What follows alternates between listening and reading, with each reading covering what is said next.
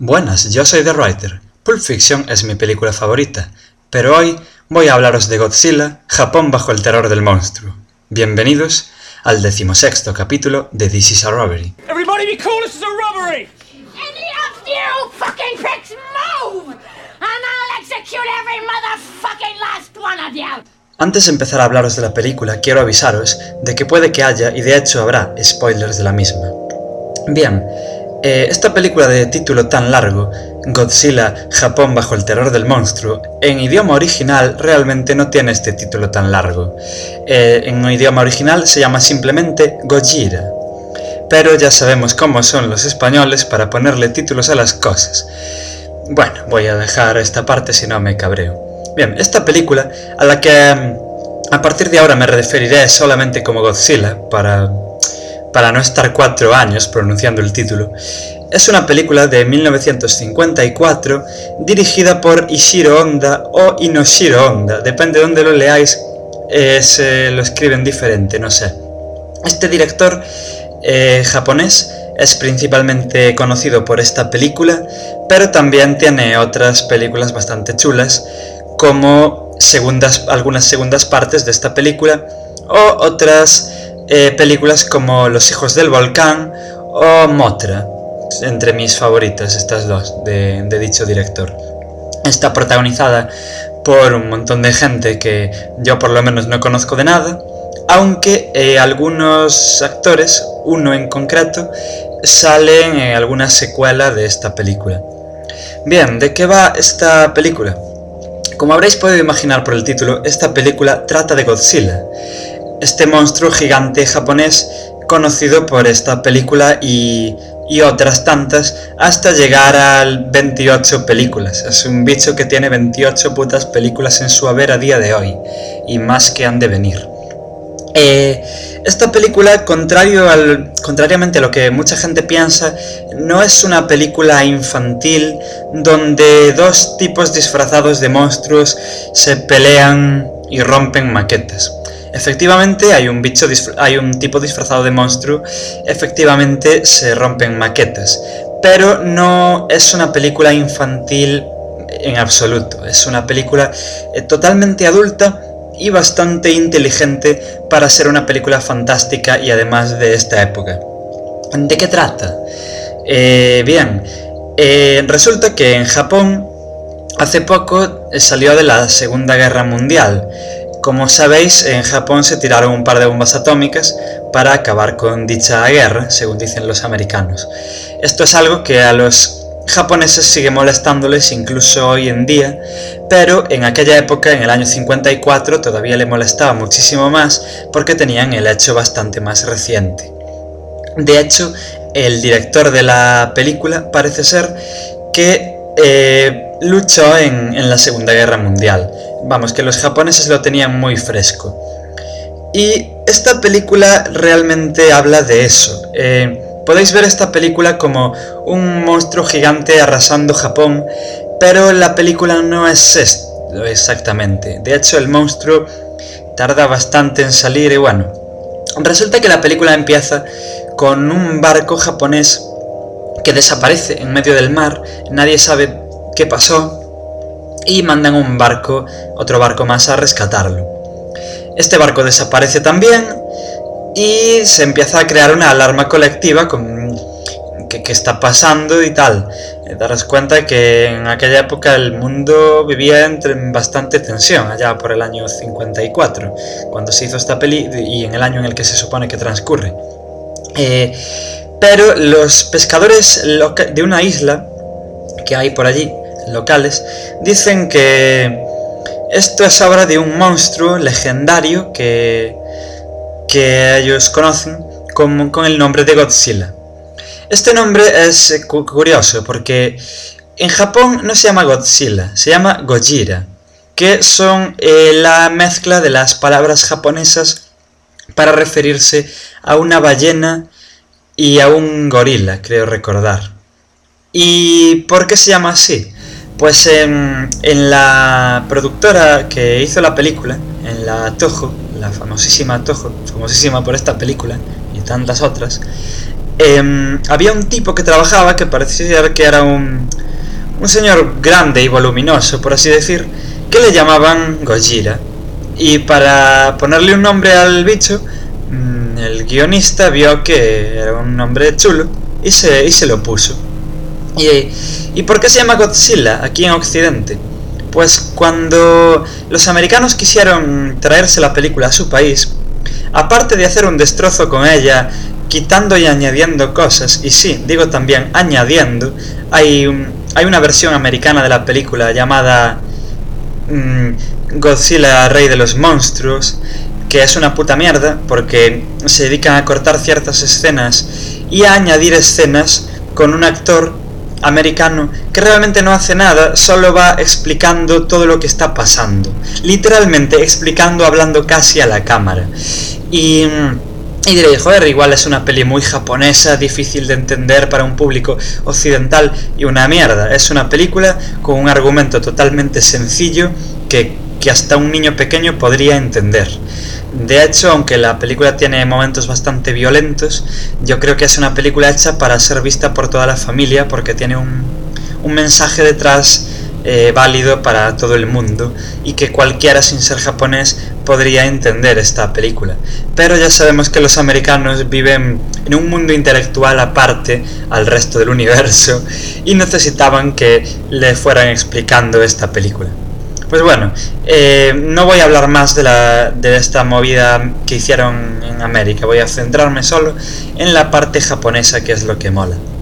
Bueno, estos aldeanos, estos pescadores de esta isla, hablan de Godzilla y dicen que es un monstruo que tienen ellos en unas leyendas, y que antiguamente, cada vez que este monstruo se cabreaba, ellos sacrificaban a una chica joven y bailaban para calmar su furia. Pero este monstruo ya no es el monstruo que conocían. Este monstruo ahora está mejorado, por así decir, por las pruebas atómicas del lugar. Es mucho más fuerte, mucho más grande, mucho más mortífero en definitiva. Es tan mortífero, de hecho, que este monstruo va echando radiación allá por donde pasa y va destrozando cosas. Es un monstruo, supongo que todos conocéis a este monstruo, a Godzilla, pero si no lo conocéis, es un lagarto enorme, enorme, enorme, más alto que un edificio. Bueno, a día de hoy más alto que la mayoría de los edificios, de aquella sí que era más alto que cualquier edificio.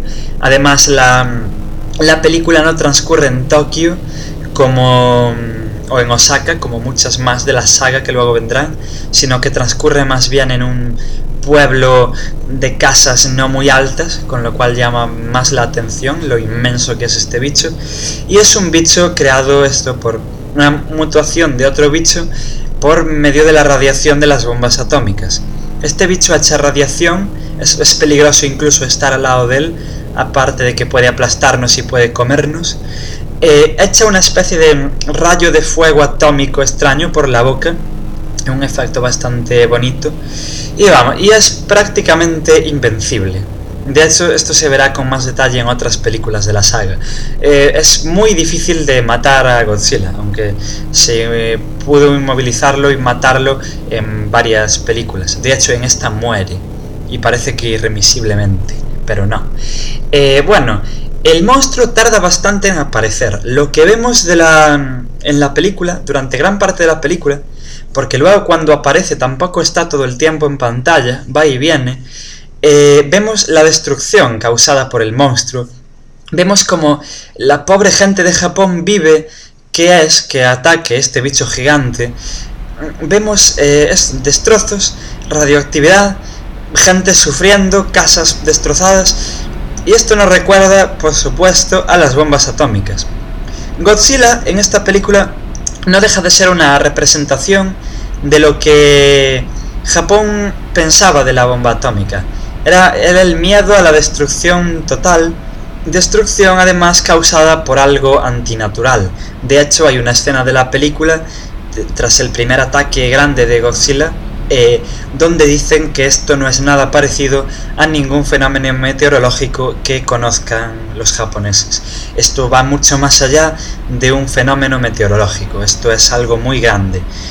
Y es lo que ellos pensaban de la bomba atómica, que era algo muy peligroso y además al tenerlo tan fresco, pues estaban como muy acojonados. Y Godzilla, por eso digo que realmente no es una película de un monstruo rompiendo maquetas y comiéndose a gente, sino que es una película sobre el miedo de un país entero hacia un artefacto acojonante de destrucción. Y el director se encarga de que nos quede muy claro esto. De hecho, todas las películas de Godzilla suelen tener un mensaje antimilitarista, un mensaje de paz, un mensaje antiatómico, y también a veces, aunque en esta no, también suele tener un mensaje antiamericano. Pero el mensaje antiamericano se acentúa más a partir del año 98-99 con esta versión extraña que hizo Roland Emmerich de Godzilla en el año 98, que nada tenía que ver con este rey de los monstruos japonés que todos conocemos y que a los japoneses les sentó bastante mal. De hecho, hay unas cuantas películas donde se hace referencias bastante insultantes a esta película. Es más, ya sé que no estoy hablando de esta película, pero tengo que decirlo. En la última película de Godzilla hasta la fecha, que se llama Godzilla Final Wars, del 2004, era un aniversario de 50 años de Godzilla, reúnen a gran cantidad de monstruos de todas estas películas y ponen a pelear al auténtico Godzilla japonés contra el americano, al que llaman simplemente Zilla.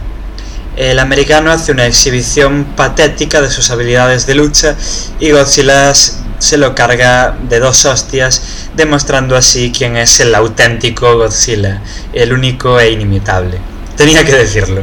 Bueno, siguiendo esto, la película nos muestra toda esta ruina y toda esta destrucción y nos muestra también la investigación de unos personajes humanos por averiguar qué está pasando y cómo detener a este monstruo. Es curioso porque es una de las pocas películas de la saga donde los personajes nos importan. En el resto de las películas de la saga, no en todas, pero en casi todas, es muy normal ver a Godzilla luchar contra otro monstruo. De hecho, ya en la siguiente parte ya vemos a Godzilla luchar contra Anguirus, otro monstruo que se volverá muy conocido con los años. Y van siguiendo esta tónica. Y entonces lo que buscamos en una película de Godzilla por lo general son estas peleas de monstruos. Pero aquí no, aquí el monstruo es él solo, viene a arrasar, viene a ser algo más fuerte que la naturaleza, algo que no se puede parar aparentemente, y algo que es total y absolutamente culpa del ser humano. Es algo que nos deja muy claro esta película. Godzilla no es un animal más, no es como en otras películas de monstruos gigantes, como King Kong, por ejemplo. El director de Godzilla, Inoshiro Honda, era un gran admirador de King Kong. King Kong, el problema es que sacan al bicho, que es un animal más, de su hábitat. El problema de Godzilla es el ser humano, que nunca debió haber jugado con las bombas atómicas. Te lo dejan muy claro, es algo totalmente antinatural, que no debería estar ahí, pero que sin duda va a causar muchos problemas. A lo largo de la película vemos también diversos intentos del ejército japonés por detener a Godzilla. Esto es una constante en toda la saga, el ejército siempre lucha contra Godzilla y siempre pierde horriblemente. Godzilla es prácticamente inmortal, como ya dije, no puedes pararlo. Pero hay un joven científico que tiene un parche en el ojo. Esto es me hace gracia porque es muy de anime, muy de manga japonés. Es un tipo que es un tío normal, guapo incluso, pero que tiene un parche en el ojo. Y de hecho hay una historia de amor, una de las subtramas de la peli es una historia de amor con una chica de este personaje. Este tipo inventa un arma que básicamente es algo químico que destruye el oxígeno de los sitios donde lo echen. Entonces él se da cuenta de que puede acabar con Godzilla si lo deja sin respiración. si quita todo el oxígeno de donde está, puede acabar con él. Pero también se da cuenta de que es un arma totalmente destructiva que haría más mal que bien en malas manos, así que decide, como un auténtico samurái, sacrificarse por el bien mayor y acabar con Godzilla en el fondo del mar, llevándose su invento con él y su vida misma. Godzilla en siguientes películas volverá, se omitirá totalmente este final, pero bueno, esto ya es otra historia, otras muchas historias, porque Godzilla vuelve varias veces. Y bueno, no quiero contaros mucho más del argumento porque no tiene mucho más, realmente es un argumento simple que, como ya digo, solo quiero representar este miedo de los japoneses a la bomba atómica. Entonces, ya en aspectos técnicos de la película, el bicho. Efectivamente, Godzilla es un tío disfrazado de monstruo, pateando cosas por ahí. Pero en esta película queda genial. Hay otras donde se ve que, a ver, las películas de Godzilla siempre tuvieron, hasta hace poco, un presupuesto bastante modesto, por no decir muy bajo, que se nota mucho en la calidad de los efectos especiales y de los monstruos en concreto. Pero aquí está muy bien hecho el monstruo, también ayuda que es una película en blanco y negro y se disimula más, y también ayuda que solo enseñan al monstruo cuando tienen que enseñarlo. De hecho, la primera aparición de Godzilla solo se ve su cabeza, es una de las escenas más míticas de la película. Están investigando qué pasó en una aldea destruida, cuando de repente alguien ve al monstruo por encima de una montaña, todos van a verlo y ven su cabeza sobresalir desde detrás de la montaña. Es una cabeza de lagarto monstruosa.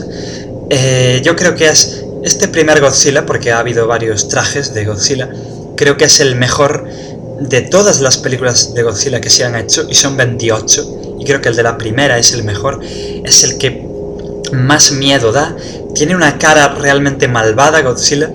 También es verdad que luego lo convirtieron en ciertas películas en un héroe, y claro, no podía tener esta cara tan malvada. De hecho hay películas bastante infantiles de Godzilla que, claro, pero aquí no, aquí es un ser totalmente malvado que solo quiere hacer daño, y su cara lo refleja muy bien. Luego, este fuego atómico que os comentaba que echa por la boca, pues está muy bien hecho. No sé cómo lo hacen, pero está muy bien hecho. A ver, Godzilla tiene unas placas en su espalda, como si fueran placas estas de dinosaurio. Para hacer este ataque especial, por así decir, estas placas se encienden, inmediatamente se apagan y sale un rayo por su boca. Y queda bastante espectacular, no sé, a mí me parece muy bien hecho para una película de los años 50. Luego, las maquetas. Las maquetas de que se destruyen estas casas y todas estas cosas que el monstruo arrasa en su camino destructor, pues me parece que están muy bien hechas también, de las mejores que se han visto en la saga, dejando aparte las últimas películas, porque las últimas películas de Godzilla sí que ya tienen un presupuesto bastante importante. Los monstruos siguen siendo disfraces por tradición y porque es lo que buscamos viendo una de estas películas, pero lo que son los demás efectos especiales pueden competir perfectamente e incluso ganar a muchas de las películas blockbusters de Hollywood. Aquí está muy bien hecho, no se ven. Es difícil encontrar una película de estas fechas que tenga los efectos especiales tan bien hechos. Es verdad que el presupuesto de la película fue bajo, parece ser, pero se disimula muy bien. Es muy flipante cómo disimula el presupuesto esta película. Es muy... A ver, no me gusta decir la palabra creíble en una peli donde hay un monstruo gigante, pero vamos, que es muy... Sí, qué coño, es muy creíble, está muy bien hecho. Luego, yo qué sé, las actuaciones... A ver, las actuaciones hay que cogerlas con pinzas, porque no son malas en absoluto, pero tienen este rollo japonés de este toque de exageración, casi de histrionismo, que viene como mucho del teatro. Tiene este toque. No lo tiene tan exagerado, como otras películas, por lo menos en sus personajes protagonistas, pero en los personajes secundarios sí que se nota bastante exageradas las actuaciones, y aún así incluso en los protagonistas están un poco más exageradas de lo que estamos acostumbrados a ver en el cine occidental, pero ya os digo, no son malas. La forma de actuar japonesa es así, y sabiendo eso, pues no actúa mal nadie en la película, todos cumplen, de hecho todos tienen su carisma, de hecho los personajes humanos son personajes atractivos. O sea, es curioso, la peli se llama Godzilla, pero cuando Godzilla no está en pantalla tampoco lo echamos excesivamente de menos. Nos gusta ver qué piensan y qué hacen y cómo se relacionan estos personajes humanos, al contrario de casi todas las secuelas de esta saga, que estamos deseando que lleguen los monstruos, que empiecen las explosiones y que derruyan Tokio una vez más, porque los personajes humanos no nos importan una mierda. Aquí no, los personajes están, dentro de lo simple que es el argumento, están bastante bien construidos y actúan bastante bien. Luego el sonido. El famosísimo rugido de Godzilla a mí me parece genial y me parece muy, muy intimidante. Y en esta película además vemos varias variaciones.